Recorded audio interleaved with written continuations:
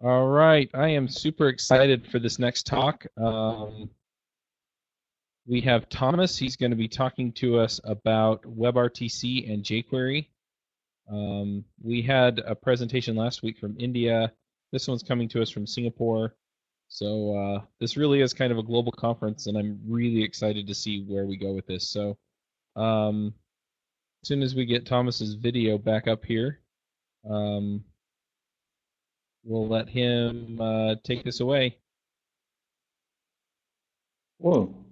Hello, everybody. Thanks for joining me from Singapore. Sunny morning over here. It's like 10 a.m. or so, you can see.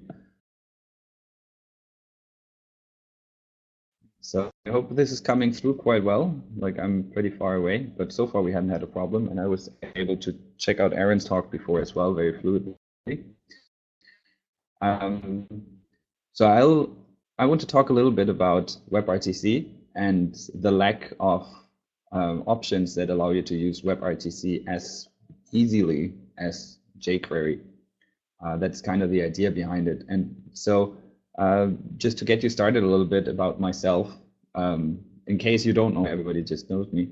I do web development for quite a while now. I'm a UX designer. I organize Asia's JSConf. Like, if you live in the US, you might have heard about JSConf over there in Florida.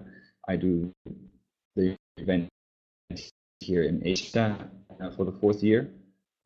Help a lot of startups over here.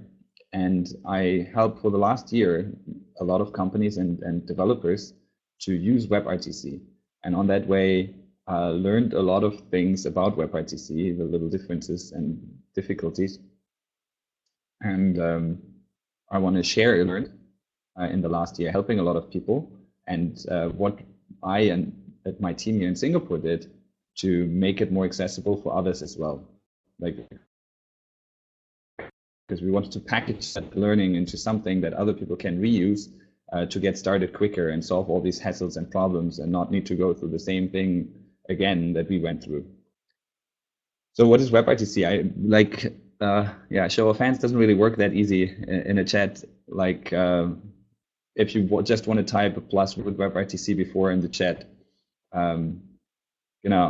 exactly, give me a hand raise if you have. I'll go through the very basics of it, not very deep dive. For that, I'm happy to do another at the Next.js remote conf if there's demand on how the intricacies of WebRTC really work. But in general, on a high level, WebRTC is a set of JavaScript APIs in the browser that enable browsers to talk peer-to-peer with each other without going through a server. So the main difference in that is that happens like this. Everybody's connected to a server, and you get the responses from the server as well. This is even how modern real-time communication kind of works if you use a Facebook message or a WhatsApp. You're actually talking to a server, and the server relays that information to somebody else. Now, peer-to-peer works slightly different. It's like everybody talks to everybody. There is no server involved. Why would anybody want to do that? Because it gives you essentially a very, very low latency on the connection. You need to do in low latency or privacy for that matter. Like going through a server means there's always somebody listening to everything that you're writing, saying, sharing, which you might not want to do. You can actually do this directly peer-to-peer. I mean, by now you go through routers, which are kind of computers or servers by now too. So ask your local NSA what they really do with that data. But in general, that's the idea, is that through the direct connection, you get the fastest path from one device to another device. And that gives you low latency, and it enables real-time communication. And this is why everybody connects WebRTC to this typical use case of audio video. Like, essentially what we do right now with this Click webinar software is also, in a way, real-time communication and can be done with WebRTC. I'll give you a lot of examples and demos later on what is possible with it, and a few code walkthroughs as well on how you can actually solve some of these problems as well. Some of the use cases for WebRTC include one-on-one calling. You want to call somebody like a FaceTime on your iPhone. conferencing, like having a conversation with 5, 6, 7 people and exchanging like an online meeting, right? Everybody knows GoToMeeting, I guess. In-game chatting can be a real-time thing where you don't necessarily need a server. Virtual co-working, I don't know, where you essentially hang out in a Slack kind of room with like a lot of other people, and you actually can see and hear each other. You can do music streaming, which is great if you have low latency. It's a requirement, to be honest, to do that. Like if you have a sensor network, like mesh networks get very popular these days too. They're kind of a peer-to-peer thing, and WebRTC could power them. You have e-mentoring, online video consultation, a JS remote conf. Why not? Like these are some examples. So traditionally works in a way where you go to a website and you want to talk to somebody, and it usually shows you a phone number, and you type that phone number into your phone, or you swap to your phone device, sorry, your phone app on your phone, right? Like to actually dial that number. Or you exchange a Skype username and say like, hey, you know, like add me on Skype and we do audio video calling there, or you install a software like Click Webinar to participate in this conference. You get somebody's Gmail address, add him as a contact, and use Hangouts. So the barrier of entry in the sense that there's always something you need to do, something that like you need to add a person, you need to sign up for an account, and WebRTC can essentially solve all of that. It makes it very barrier-free to embed communication into your web application or app, actually. So here's some of the examples where WebRTC could be helpful already. Let's say you booked an Airbnb. You could essentially call your host through the Airbnb app or through the Airbnb web call. The audio calling could be embedded into that website. And I listed a few other examples here on who you could talk to. And you see a pattern that switches away from communication, the phone, or a phone call being this thing on the side. I mean, in the past, it used to be a device sitting in the corner, you know, on a wire, and you had to walk over when it rang and like, yeah, pick up the call over there. It was a total different thing.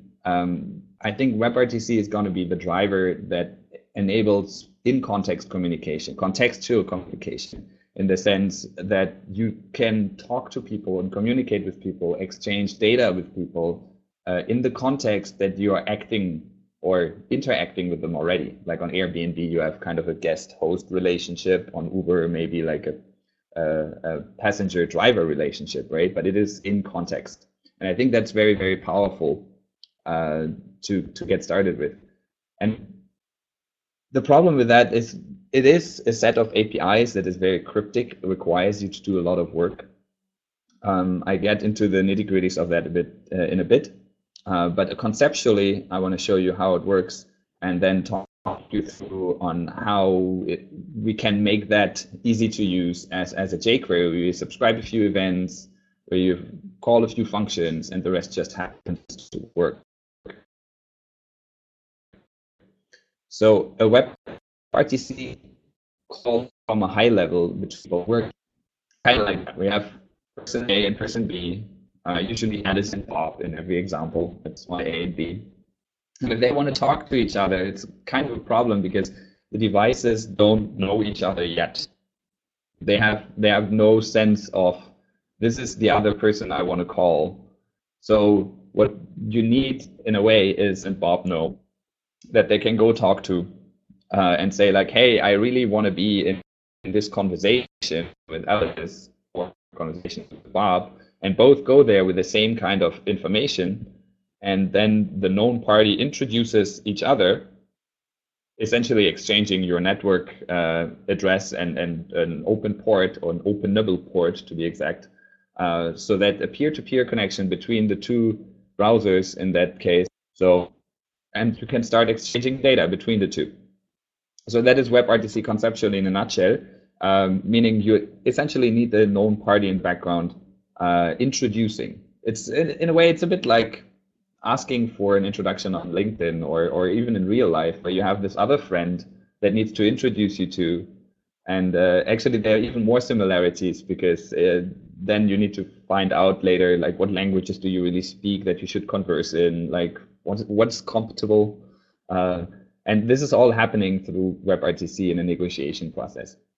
So to make it easier, like my team and I, we came up with a bundle of tools called Skylink, where we put all of that in to make it super, super easy to use. So on the client side, this is Alice and Bob. These are the browsers. This is the JavaScript code that is executed and run in your browser that you want to write. And to go to Andrew's question, WebRTC traffic is encrypted by default. Yes, that is true.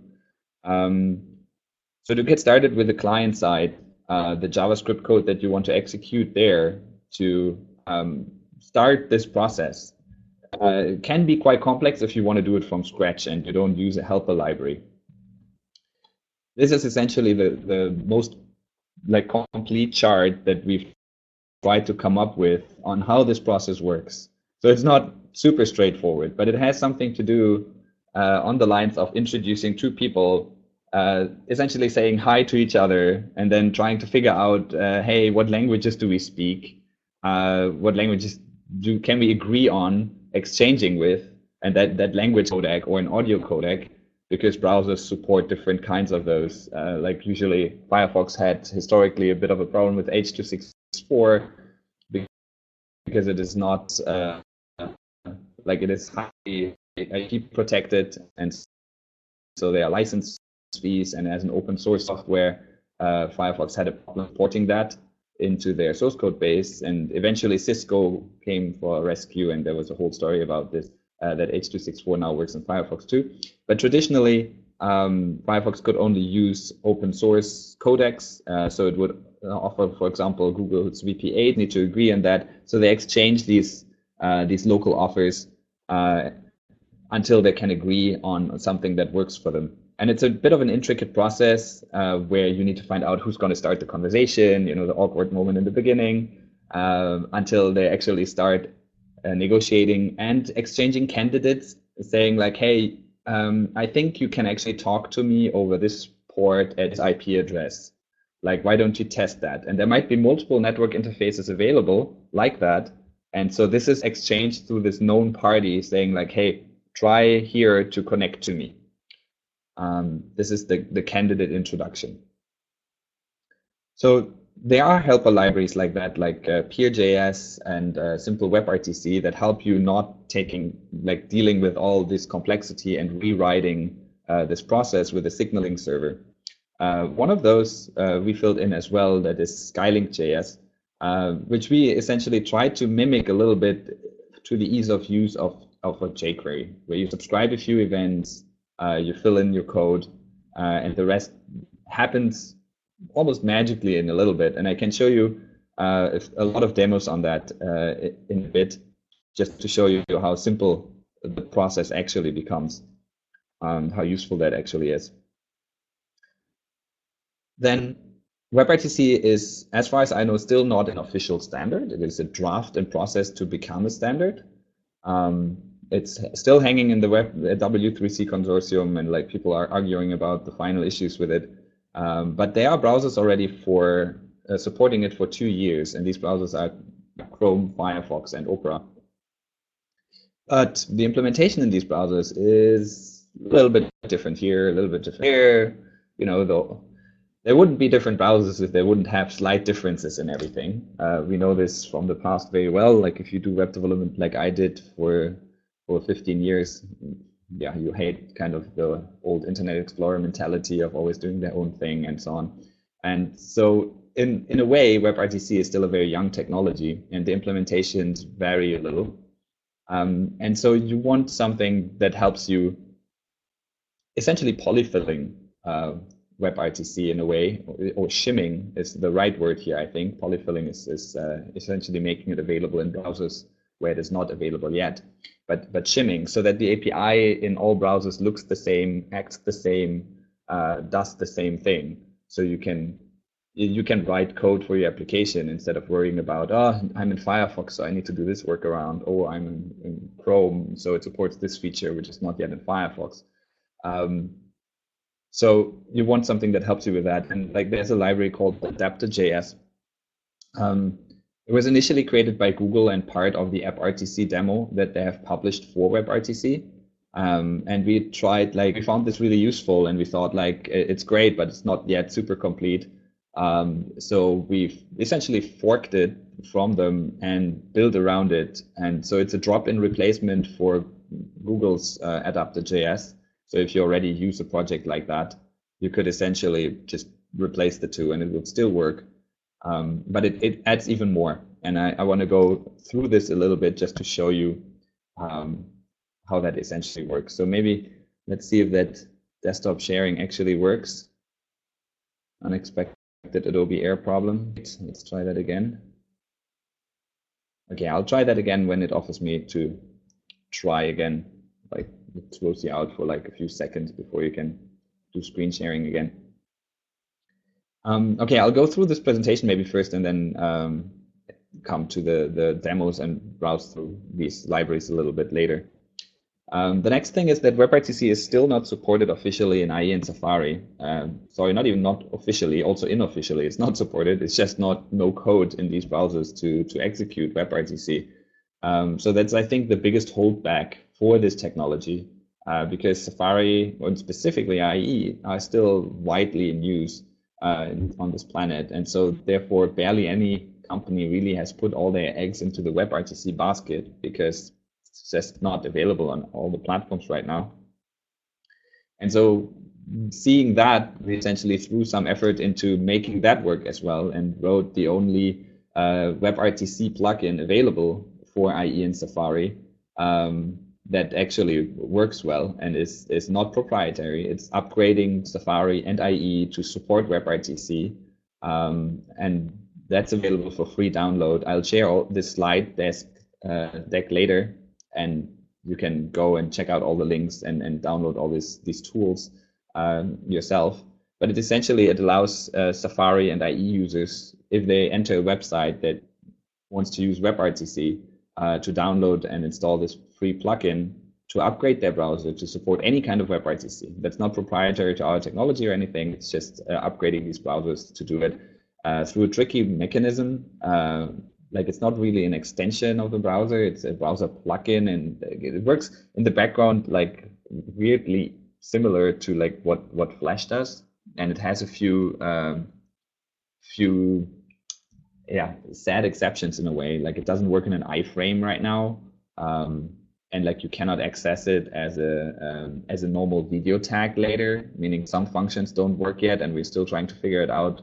Like, there's one demo that you see later where I take a video picture and I draw a JPEG out of it in a canvas, or I draw on a canvas from the video and then save it as a JPEG. And that is something that the plugin sadly can't do yet. But for audio-video conversation, it works incredibly well already. And you can try out this website getaroom.io already if you like. It's fully upgraded and works in every browser. So then on the server side, you need this known host, this third party that both clients can connect to essentially get introduced to each other. And here you would usually set up your own server like an EC2 instance. You need to obviously maintain it yourself. You need to scale it yourself in case you're writing something really ambitious.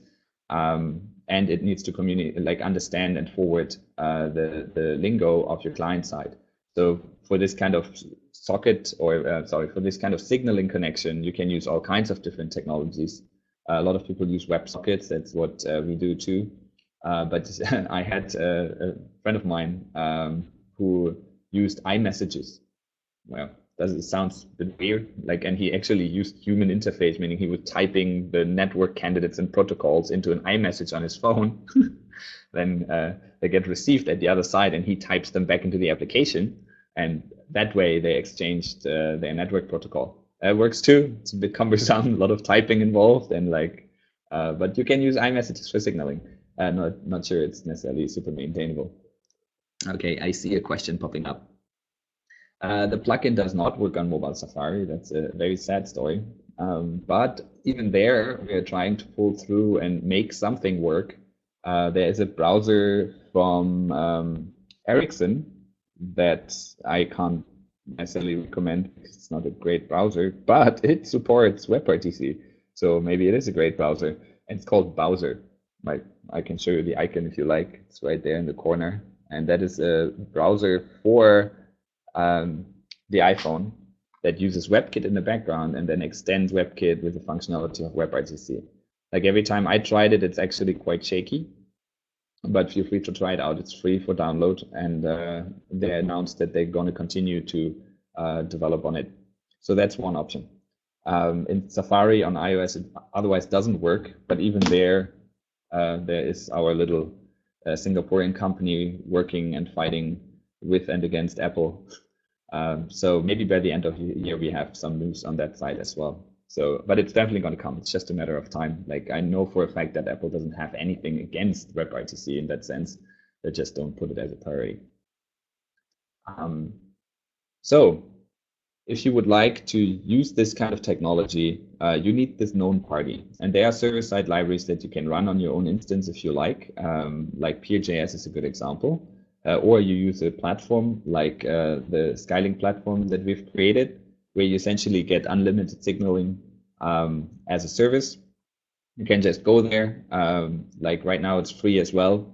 So you can just use us as a third party, and we do all the signaling in the background for you. So what about mobile? Another question in the chat. Portable plugins. That would be another idea to follow. We haven't thought about that one yet. Yes. So I'll get to that a bit later about the native iOS. So if it doesn't work on mobile, it's not worth doing. That was a quote of a friend of mine at the JS Conf here in Asia, and I think it's true, specifically in Asia, where there are billions of people coming online on a mobile phone. They have never used a computer before, maybe only seen one in the far, but it's a whole different generation growing up here in Asia, in Indonesia, and large rural parts of China. So it needs to work on mobile, right? So good news is it works on mobile, or at least on Android mobile, it works on Chrome, in Firefox, and in Opera already. Not in the native Android browsers that are sometimes shipped with your phone. Like if, I don't know, like I have a Chinese Xiaomi phone.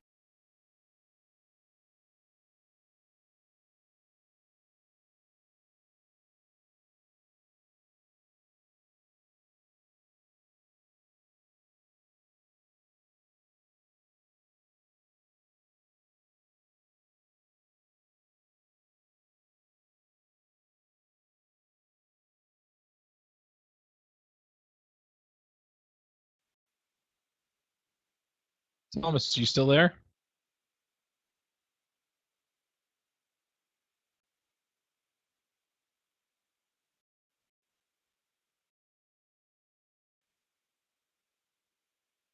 Hello, Thomas? Hello? Oh, Hi. there you are. Okay, it still all looks good from my side. I'm not sure what happened. Yeah, just disconnected for a minute. Okay. Well, now it looks all good again, so I'll keep going. So if you actually want to fill in native applications, I mean, this is a JS conference, so I'm not going to go deep into this, but we have native SDKs for Android and iOS that you can use. So I hope everybody can see me again. Okay. So they're available for download if you ask us, and you can start playing with it. And they connect to a browser as well. Meaning, and I show this in a bit, you can actually make a call from an iPhone native app to the web browser. That's not a big problem. So, well, it's always edge cases, right? What about those? I mean, it's a complex technology. WebRTC relies on a lot of things working incredibly well. Some of those things being the browsers agreeing and supporting the same kind of codecs, the network being accessible so that you can open ports and establish a peer-to-peer connection. The network bandwidth being like good enough so that you can actually transfer the amount of data fast enough.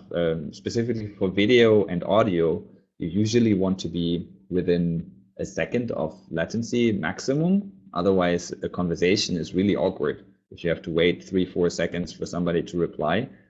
So there's a lot of complex technology in the background that has to go just right to make a WebRTC call work. And so that involves dealing with a lot of edge cases that occur statistically quite frequently, if you think about the absolute numbers. And one of those might be enterprise firewalls prevent peer-to-peer connections requests to come through.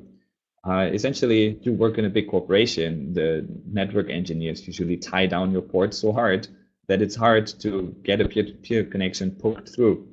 And like this is why Skype got very popular early 2000, because they had put a lot of effort into these technologies that help you discovering open network ports. Skype was known as the software that seemingly just worked, whereas everybody else was struggling and you had to open ports manually on your router. And I don't know if you've ever tried that at the time, but it was really cumbersome. Or you have a shitty Chinese phone. Again, sorry if the stream goes back again, like might be really China, I don't know. And it can't handle like 3, 4, 5 video streams to be sent out and retrieved with all the encryption and encoding involved.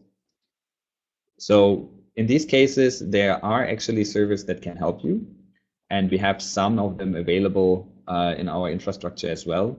Like a stun server is a server that helps you identifying connection options by looking at you from the outside. So you can go there as a client and saying, hey, I want to open a network port. I can't really see all my network interfaces. Please, server, help me, look at me. What do you see? So that's what a stun server does. And the turn server is the next step on top of that is like if the stun essentially says, I can't find anything, then the last and only option is that the server relays your video, which adds latency to it again. So it's not necessarily something we want, but then on the other side, it's better to do that than not having any video go through.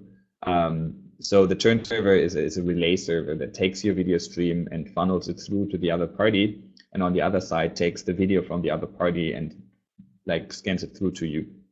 But the difference is you connected to it, so it is allowed to exchange that data. It's not another party poking into you peer-to-peer. And on the CPU and network, there's something called an SFU, or if you are in the scene that exists, you might know this as an MCU as well. MCU is a multicast unit, and SFU is a selective forwarding unit. So they work slightly different. An SFU essentially, okay, let's do the math. We have a conversation with 5 people, meaning your computer sends out 4 video streams of your camera to these other 4 people, and it receives a single video from everybody of those 4 people, meaning you end up with 8 streams. That's a lot of video processing to do, lots of video encoding, encrypting, and the SFU can help you reduce that. So the SFU essentially takes 1 video from you and gives you 4 back. So suddenly you're at 5 video streams for the same kind of conf. Again.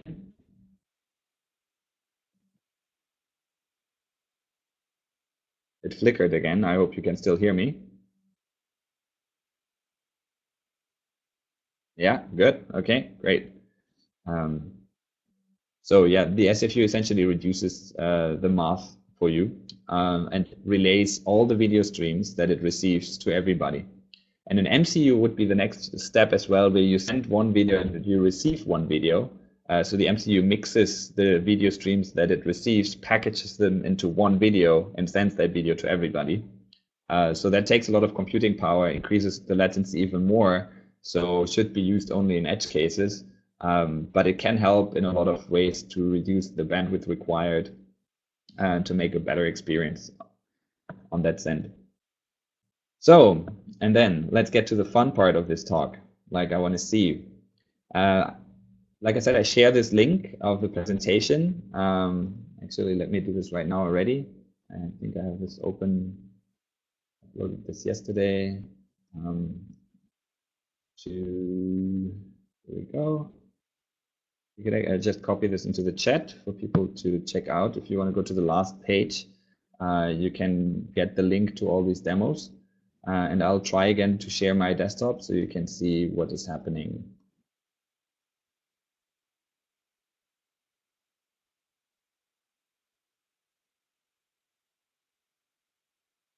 Yes, it works. Great. So I think people can see my desktop. Don't worry about the Spanish. It's just me being weird. Where do we start? Maybe at first, I'll show you a little bit about the infrastructural background behind this, this known host, the signaling service that we have. So with every API key that you register in this, it spawns a realm. In this realm, you can define unique rooms, meaning you just make up a string, and that string will be what both parties need to know to be able to enter the same context in which they can exchange data. So I think it's an interesting concept. It's a very peer-to-peer-ish concept. But if you think about that, every exchange, every conversation between humans and devices usually happens in some kind of context. Think of the room as that context. So if you are using it for a client-doctor consulting session, essentially this conversation is the one context. It's this like patient-doctor relationship, and the room identifier should be representing that. So if both peers know the same room identifier, they can connect to each other. They get introduced to each other by the infrastructure in the background. And in every realm, a unique room ID can only exist once. Right? That's why they're unique. But if you have multiple different API keys, you essentially can reuse the same room multiple times, but people there wouldn't be introduced. So that's the whole difference, just in case you're wondering later. But you can extend API keys with alias keys. Let's say you want to have an application where Android and iPhone apps want to communicate with the web browser. Well, you want to create one API key and two alias keys that share this realm, so that like everybody gets introduced to everybody, and then you can have conversations from iPhone to browser and so on. So I encourage you to read this through. It's a little getting started tutorial that I wrote. And please give me feedback on these kind of things. So the first example is a really quick one, which is here at the bottom of the getting started. Essentially, you need to embed like this one line of JavaScript, this jQuery for JavaScript that I was talking about earlier. And the HTML is really not very, very complex. It's one video tag that I mirror right now so that you see yourself mirrored. It's a bit more natural. So I usually recommend people doing that. You instantiate a new object, Skylink object, and you subscribe certain events that happen. So peer joined event is an event that is triggered whenever another peer joins the room, and that peer can be yourself. So you get the information in this function passed on, like, who is this peer? Give me some info about this peer, like what audio codecs is he using, what video codecs is he using, if you really want to see that. But there's also a user data element in which you can pass through like a username or a user ID. And if maybe even a small base64 encoded avatar or something that you can send in this user data. Then you have the incoming stream event, which essentially triggers whenever a new audio or audio-video stream arrives on your end, and it's passed in with this stream event, and all you really need to do is use this function through the adapter.js library that helps you connecting it to the video tag that you created. What happens when a peer leaves? What happens if the user grants access to his camera? You get the stream of the user, obviously. And in the end, you initialize to the room, meaning you use your API key and you pick a room name, and you connect to it with join room audio video true. And you have an audio video conference. I can show this here if you like, where you click start in this little CodePen demo. Open the same demo in a new tab. Click start here to allow access to my camera. And now these two tabs have an audio video conversation with each other. So it's really that simple, and it's like 30 lines of JavaScript code. I'll swap back to your chat really quick in case you have any questions there. Here. So far, so good. Like, Chuck, feel free to like just talk over as well if you see people having questions. I think that was pretty cool with Aaron. Okay, will do. Okay. Simple to understand. So this is for a simple conference, and you could go up on a normal desktop computer like to 8 to 10 people roundabout until it starts getting very CPU intensive. It also depends on the size you render the video and the video resolution you're sending, and a few other parameters.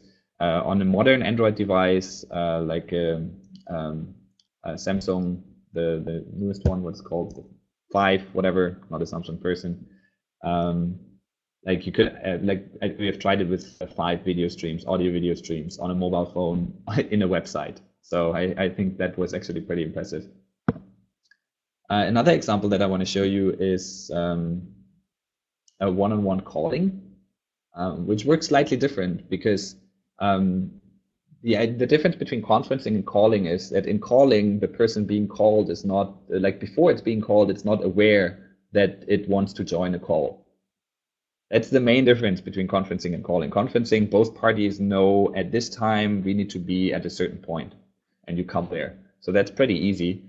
Calling is a bit more difficult because you don't know when you're being called. So you can use Skylink to solve that problem as well. Like it's the JavaScript code is here in this code pen as well. It's not too much. It's like, let's see how many lines of code. About like 150 lines of code that I put in here with some helper functions. But in the end, maybe I can just close the other two here and move this aside a little. You can see I only use Skylink here. I don't use even jQuery, although you could obviously mix the two. But I thought I keep it as raw as possible. Like, so I really do like my DOM requests itself with create element and then all this nasty stuff. But in the end, it's the same functions. What do I do when a stream comes in? What do I do when a peer joins? What do I do when a peer leaves? When a message comes in? I think it's rather straightforward to understand. Like, here's the differences of the message. It's just a big if-else right now that I put in here. So I tried to keep the code very, very simple and straightforward to read so that nobody should have a problem understanding what it does. In the end, you connect to the infrastructure again. And here are the helper functions to make it feel more like a phone call. So if you think of a phone call, what do you do, right? You pick up, you hang up, you call somebody. So these things kind of need to work. So when I do this here, I have 2 tabs open, both on the same website, and they both generate themselves a unique identifier.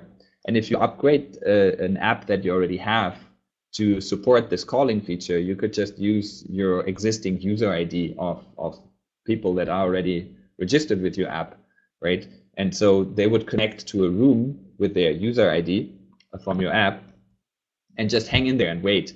So they're connected to this known third party, to the signaling server in the background. And as soon as one calls the other, and I'm now doing this by taking the ID from one tab into the other and say call, what will happen, the one tab joins the session of the other tab. I show a little pop-up message that I'm being called. I say accept.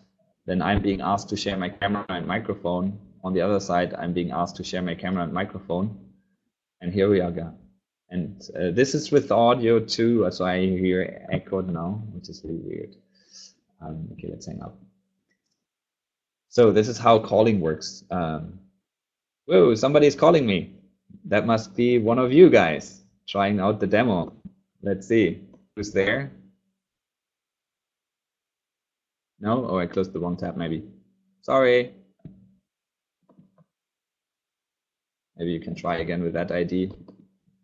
Because if you go to the same website, it essentially like, it works, right? You can actually call me. I'll give you an opportunity later maybe to show up in the screen sharing, if you like, through another demo. So if you just want to try it out with the adapter.js, let me see. This is our adapter.js library. And here I just want to brush through really quick on what it does. So it polyfills all these things that are combined known as the WebRTC API in your browser. Meaning in IE and Safari, these things don't exist. And our plugin makes them available. And you need this adapter.js library on your client side to be able to support the plugin. But you can use and program WebRTC pretty much like you would do without the plugin. But one difference, which you don't need to do, like it still works without it, but we recommend it very much, is using this on WebRTC ready because the plugin is a third-party piece of software that needs to be loaded and started when a certain website is being accessed. And that might take a second or two. So if you not use this event, what we will do is we polyfill the RTC peer connection and every other constructor of these objects.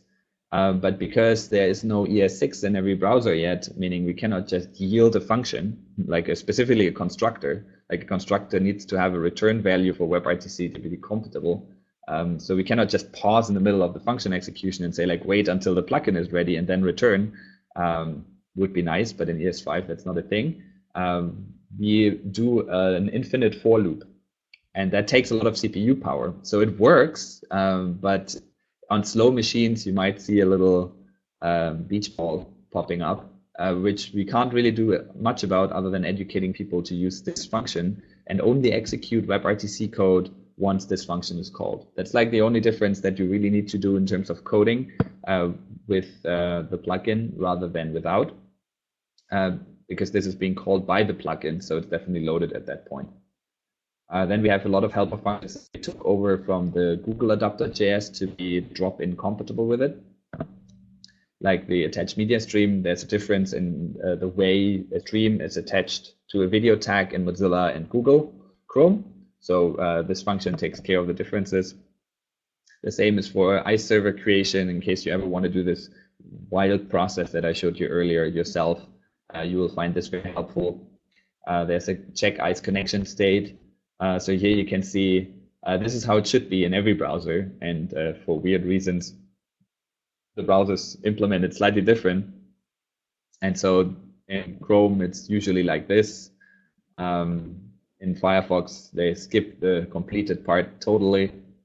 So what we do, if you wrap it around this function, it will give you the right order and the complete list of all the events that are supposed to fire in the WebRTC standard, so that you don't have to deal with these differences. And there's a lot more in here. Like essentially everything that we find that is a bit different in the different browsers, we kind of try to throw into this library and keep it updated, and like feel free to contribute to it. It's on GitHub, it's all open source. So you can give us pull requests, and people do when they don't like something, when they think we're stupid, or when they think they have something that really needs to be in there. Yeah, and then the other one, Skylink, is also completely open source. That's our jQuery for WebRTC. Here's a link to the getting started. We have a complete API doc as well that I want to show you, that allows you to see all the different methods that we have, from file transfers to user data settings, the whole join room, leave room, lock room, mute a stream, send blob data, send messages. This is going through the signaling channel through the known party, and this is going peer-to-peer directly via the channel. Unlock rooms and so on, and it comes with a complete list of all the events as well, that you can subscribe to update a UI and share with the user that something is happening in the background, like we are connecting, we are being connected, a new peer joins, a peer leaves, a peer restarted the peer connection, and so on. So here you find the list of these things with a complete list of all the parameters that are being passed to you. Yeah, and if you would then want to try it out a little bit more, I wrote a lot of demos for this as well. One of those I want to show you is my virtual co-working platform, like where I wrote my own Slack. That's really what it is. So in case you want to check it out, like it's on serinimo.github.io/coworking, and the code is available open source as well. It's about 300 lines of code, so it's not very complex. You know, in case you ever wondered how hard it would be to write your own Slack. So this supports GitHub Flavored Markdown, so you can do like funky, oh, that's a weird name actually. So like it asks you for your name in the first way, and like now I can see different people already in here because I have other computers in this room right now. So you can see myself on different angles in a way. And this one here is currently blurred, because if I leave the screen, like I tap out, my own picture blurs so that I get a bit more privacy. So that I thought was an interesting little feature to add to this. And what I use here in the background is I take the live video from the camera, and every 5 seconds I snap a picture of it by rendering it on a canvas. And I can show you how that works. I have the code open right here. So again, very, very simple code. I didn't try to be fancy here or use sophisticated libraries or frameworks. It's essentially just using our Skylink library here, and then a few help functions like how to blur, which turned out to be much more complicated than I thought. So I just copy pasted this off Stack Overflow, I think. How to convert a data URL to a blob, and how to convert a blob to a data URL, and a few other things that I didn't really want to write myself. So I put them in this helper. And other than that, it's essentially just using Skylink and then very, very basic JavaScript where I define a few variables up here. Again, incoming stream, incoming message, data transfer state. I use our data transfer API to essentially send like the JPEG information that was captured on one side to everybody else. And therefore, I need to convert it blob to data URL. There are different formats that you need to swap around with. It's like kind of, I think the data URL is closer to base64, and the blob is really a binary kind of blob of data that we can transfer through WebRTC. And so I swap between those two before I send it. Then what happens if the user grants access to his camera? The message, thanks, may I know your name? What happens if the user declines? Then peer joins, peer leaves, the init again with the API key. And then I want a very low resolution video, so I can specify this specifically. Then a lot of text and a few helper functions on how do I add a user image to the bar on the top? How do I add a message to the chat window? How do I replay the chat history so it supports local storage? And you saw this like with all these like old messages suddenly popping up, and it always uses your current picture as your avatar. So that's kind of cool, I think. And here's the capture function in a timeout every 5 seconds, and it essentially just gets from like the full from a canvas the context in 2D, and then draws the video tag onto the canvas. I mean, this is really as easy as it gets to like capture a picture from the live video of your camera. It's to feed a video tag into the draw image function of the canvas. I think that's pretty neat. And in the end, you can say this photo canvas, you convert to data URL, and this is a native API of the canvas. And you say, I want a JPEG in this compression. And here we have somebody else joining the room. Hello.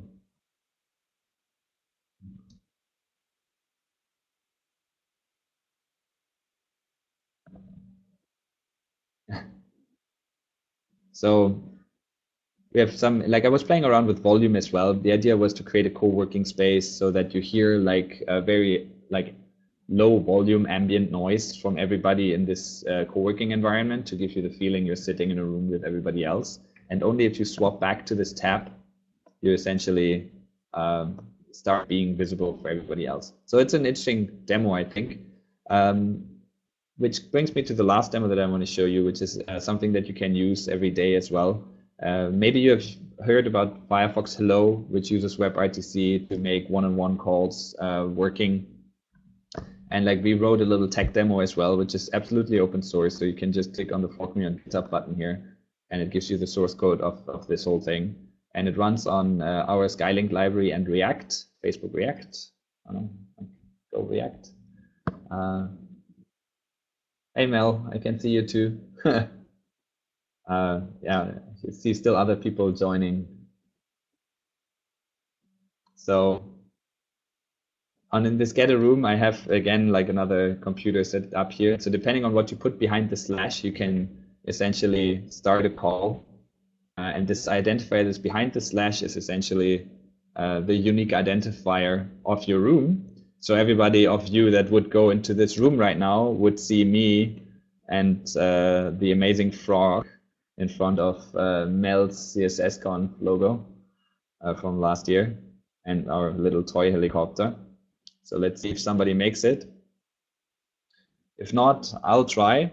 And to show you that that actually works well, if you check here, this is on 4G. So this is not going through the same Wi-Fi. And I'll just, yeah, hey, we have somebody. How are you doing? So I'll try, like through 4G as well. Let's see, one of those might be me. Yeah, there we go. So this is now me through 4G in the same room on my iPhone. Right, there we go. So this is using our native SDK. And you can see the performance is actually quite good for going through the internet. It's actually quite reasonable. So you see the other computer waiting there, like with the Thomas, it's rock and the 10 o'clock helicopter. Eastern time, but I'm gonna let you go another 5 or 10 minutes. Yeah, like I can answer a few questions because that is essentially it. That's like some inspiration of what you can do with WebRTC and a little walkthrough on how it can be done. I have one more demo which I found pretty pathetic, but it's kind of cool. Just to round it off, so I have this little selfie problem. I don't know if you ever thought about this being a thing. If you still can't see my video, I'm in Asia, so I have one of those selfie sticks here. They're vastly available everywhere, and it looks ridiculous watching people taking pictures with them. And if you actually put your phone up there, you have usually one problem, which is, holy crap, how do I capture the picture now? And so if you stick it up there, essentially like this, right? And then like you hold it like far away, and then you can't reach the trigger button of your camera with your finger. So I thought like, well, I know, I think WebRTC can help here because it works incredibly great to like connect two browsers. So I wrote this little selfie demo, which I'll just load in Opera on this Android device. It will ask me for access to my camera, which I will share. And so now my camera picture through Wi-Fi pops up here on the screen, which I hope is still shared. So you can see me here reaching from my selfie stick. And the cool thing is now I can essentially capture from my computer a picture. And then it shows up in the bottom line. So this way I can give you a little look of Singapore maybe, in case you have never been or never seen it. There we are, like we're pretty central here. So there you go, Singapore skyline with the flyer in the background, and like we can take a picture of that too. So again, it uses the same technique. It captures a little video, a little picture from the canvas, and then sends the high resolution JPEG file to the dashboard. Now I need to go away here again. Through the WebRTC data channel, it's called. So it actually sends the JPEG file. FYI, for this to work, you both need to be on the same internet connection, meaning your phone and your other device. It uses your IP address as the room identifier, your public IP address, so that you join automatically. You don't need to say like, hey, I want to be in room XYZ. It uses your IP address to identify that you're on the same network. So it works great if you tether through your phone, for example, when you're on the go with selfie sticks. So that's my little demo time. There's lots of crazy stuff you can write with WebRTC, and I think and I hope we made it very, very easy for people to get started with. And it should be a lot of fun to play around with. I have usually a lot of fun playing around with it. So feel free to give us feedback. We have a live developer chat there as well, where you can get help with it in case you need something. I know a lot of people tried out the co-working demo, and you see a lot of people joining and saying hi. So that's pretty cool. Let me know if you have questions in the chat. I'm happy to answer a few. And other than that, I can only thank Chuck for the opportunity to share this with you. All right, it looks like there are a few questions. One that came in a little bit earlier was, what is an ICE server and an ICE connection? So ICE is it's not a server. ICE is a protocol. So maybe I go back to my slides here. So there's very, very weird, complex looking one. Here. ICE stands for interconnection establishment or candidate exchange, something, interconnectivity candidate exchange. So if you have two devices to introduce each other, they need to exchange possible options to connect to each other. What is the network and port and a few other configurations on how I reach the other party. And that process is called ICE. And one network option to connect to is called an ICE candidate. And so there are two forms of this. The typical ICE is your browser looks at all your network options, gathers them all, and then sends them out to the other party through the signaling server, through this known party. And the other party then checks them out one by one and sees what works. The other one is called trickle ICE, in which case the party that offers all the network options sends them out as soon as it finds them. Meaning if it sees, oh, there's one port open here or that I could open here, I send that over directly to the other party through the signaling server, so that the connection establishment can be faster potentially. Because with normal ICE, it can take, depending on the timeouts of network interface lookups and so on, sometimes up to 20 seconds before all the candidates are bundled up and sent over the wire. So with trickle ICE, which is the standard that we use, it's a lot faster. All right. The next question: have you attempted to communicate the variances back to the browser vendors so they might fix them? Yes, actually. So our company, Temasys, is on the W3C committee for WebRTC. So we have a lot of these discussions in the committee itself. We talk to the guys at Firefox. We talk to the guys at Chrome. That's how we got to work with Ericsson on a small, unambitious project called WebKit that we have some engineers swearing a lot about these days. Yeah, more on that maybe end of this year. Let's see. All right. This is another question. I actually asked this one. I may have missed it, but is there any way you can do one-way streaming? Because it seems like a lot of this is two-way communication. Yes. So WebRTC is great for low latency multi-party because the conversation needs to have very, very low latency. Now, if you say you want to stream it out like this click webinar to like 100 or 200 people, what you would need is with WebRTC, or the way how I imagine it working, I'm still trying to create something like this. You have a server peer, like the same way you can have a client join a room context in a session, you would have a server join a room context or a session like that. I call them server peers or service peers, really, because they're like normal users, but they are computers. And that computer would take all the video streams from everybody else in the same way a normal client would, but then put them all together in one video and stream it out through whatever streaming channel you can imagine. So I think that would be the way to create something like Click Webinar or a massive Hangout session where you stream it to hundreds of people with WebRTC.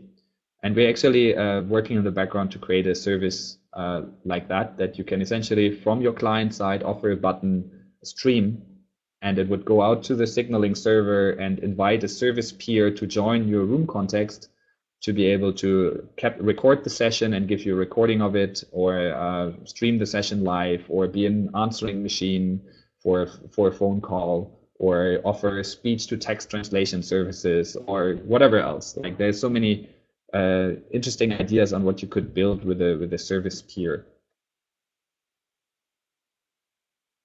And I see one more question. What would be the factor on something like that? Limiting in terms of amount of users? Yeah. So to have them in a real-time conversation, I think you will always be limited to, I think the highest that I've heard is 100. And that involves a lot of MCUs, meaning these mixers that take one video from everybody and mixes them into a big video that it streams out to everybody else. And then they essentially stack them, meaning you have one MCU joining another MCU, so that like one video is becoming a 25th of another video, being a 25th of another video. It's like Inception in a way. You stack them up. So this way, like with every layer, you add latency again, which you don't want because you want talk and response to be not far further away than a second. So it becomes very, very challenging to do real-time conversations through the internet with more than 15, 20 people, and very, very few companies or offers out there technically can go to 100 at the same time. What they all usually do, like Click Webinar, is right now it's only me and you in the real-time conversation with audio and video. So we get a low latency kind of connection, and everybody else is receiving a stream. And the thing with the stream, the traditional stream, is it can be delayed. And you notice this sometimes if I type a chat, you might see the message before you see me typing it, because you might receive this video delayed. And only if the click web or you get invited by the presenter to join this audio video, you join this real-time conversation and become part of what is streamed. So this is how they hack their way around it. But then, to be honest, I don't see a big reason why you would want 100 people talking to each other at the same time. That's a bit weird. Yeah, I was just thinking one, maybe two presenters just streaming their. So you could do maybe 15 like that, and with WebRTC and a normal computer these days, you can do 8 to 10 in your browser already. And if you use our SFU service, you could maybe do 12, 13, and on mobile maybe 5. The SFU is specifically good for mobile because the mobile phones have lesser CPU power. All right, one other question: does mobile Chrome on iOS support WebRTC? So Chrome is effectively still WebKit on iOS. They share the same engine, it's just a different user interface. So if you actually think you're using the Chrome rendering engine on iOS, you're wrong. It's still Safari in the background. Therefore, you don't get WebRTC support on iOS. You would need to have this Ericsson browser called Browser, which is not as great of a user interface, but they have attached to WebKit this WebRTC interface. All right. Any other questions before we end the call?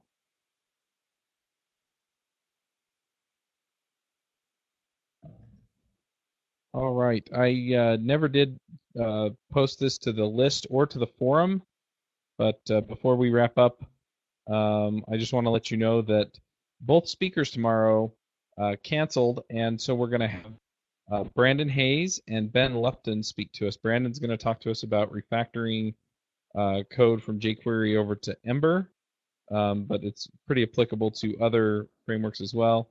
And Ben is going to be talking to us about his experience in JavaScript over the long years that he's been doing it. So I'm excited for those talks. And that's all the announcements I really have. I'll make sure that I announce those on the list as well. Thanks, Thomas, for the talk. Pleasure. Really, thanks for having me, Chuck. I hope it was all rather clear. I thought it was terrific. So cool. Yeah, so thank you very much tonight. Thank you all for listening. Thank you, Thomas, for speaking, and we'll catch y'all tomorrow. Cool. Cheers.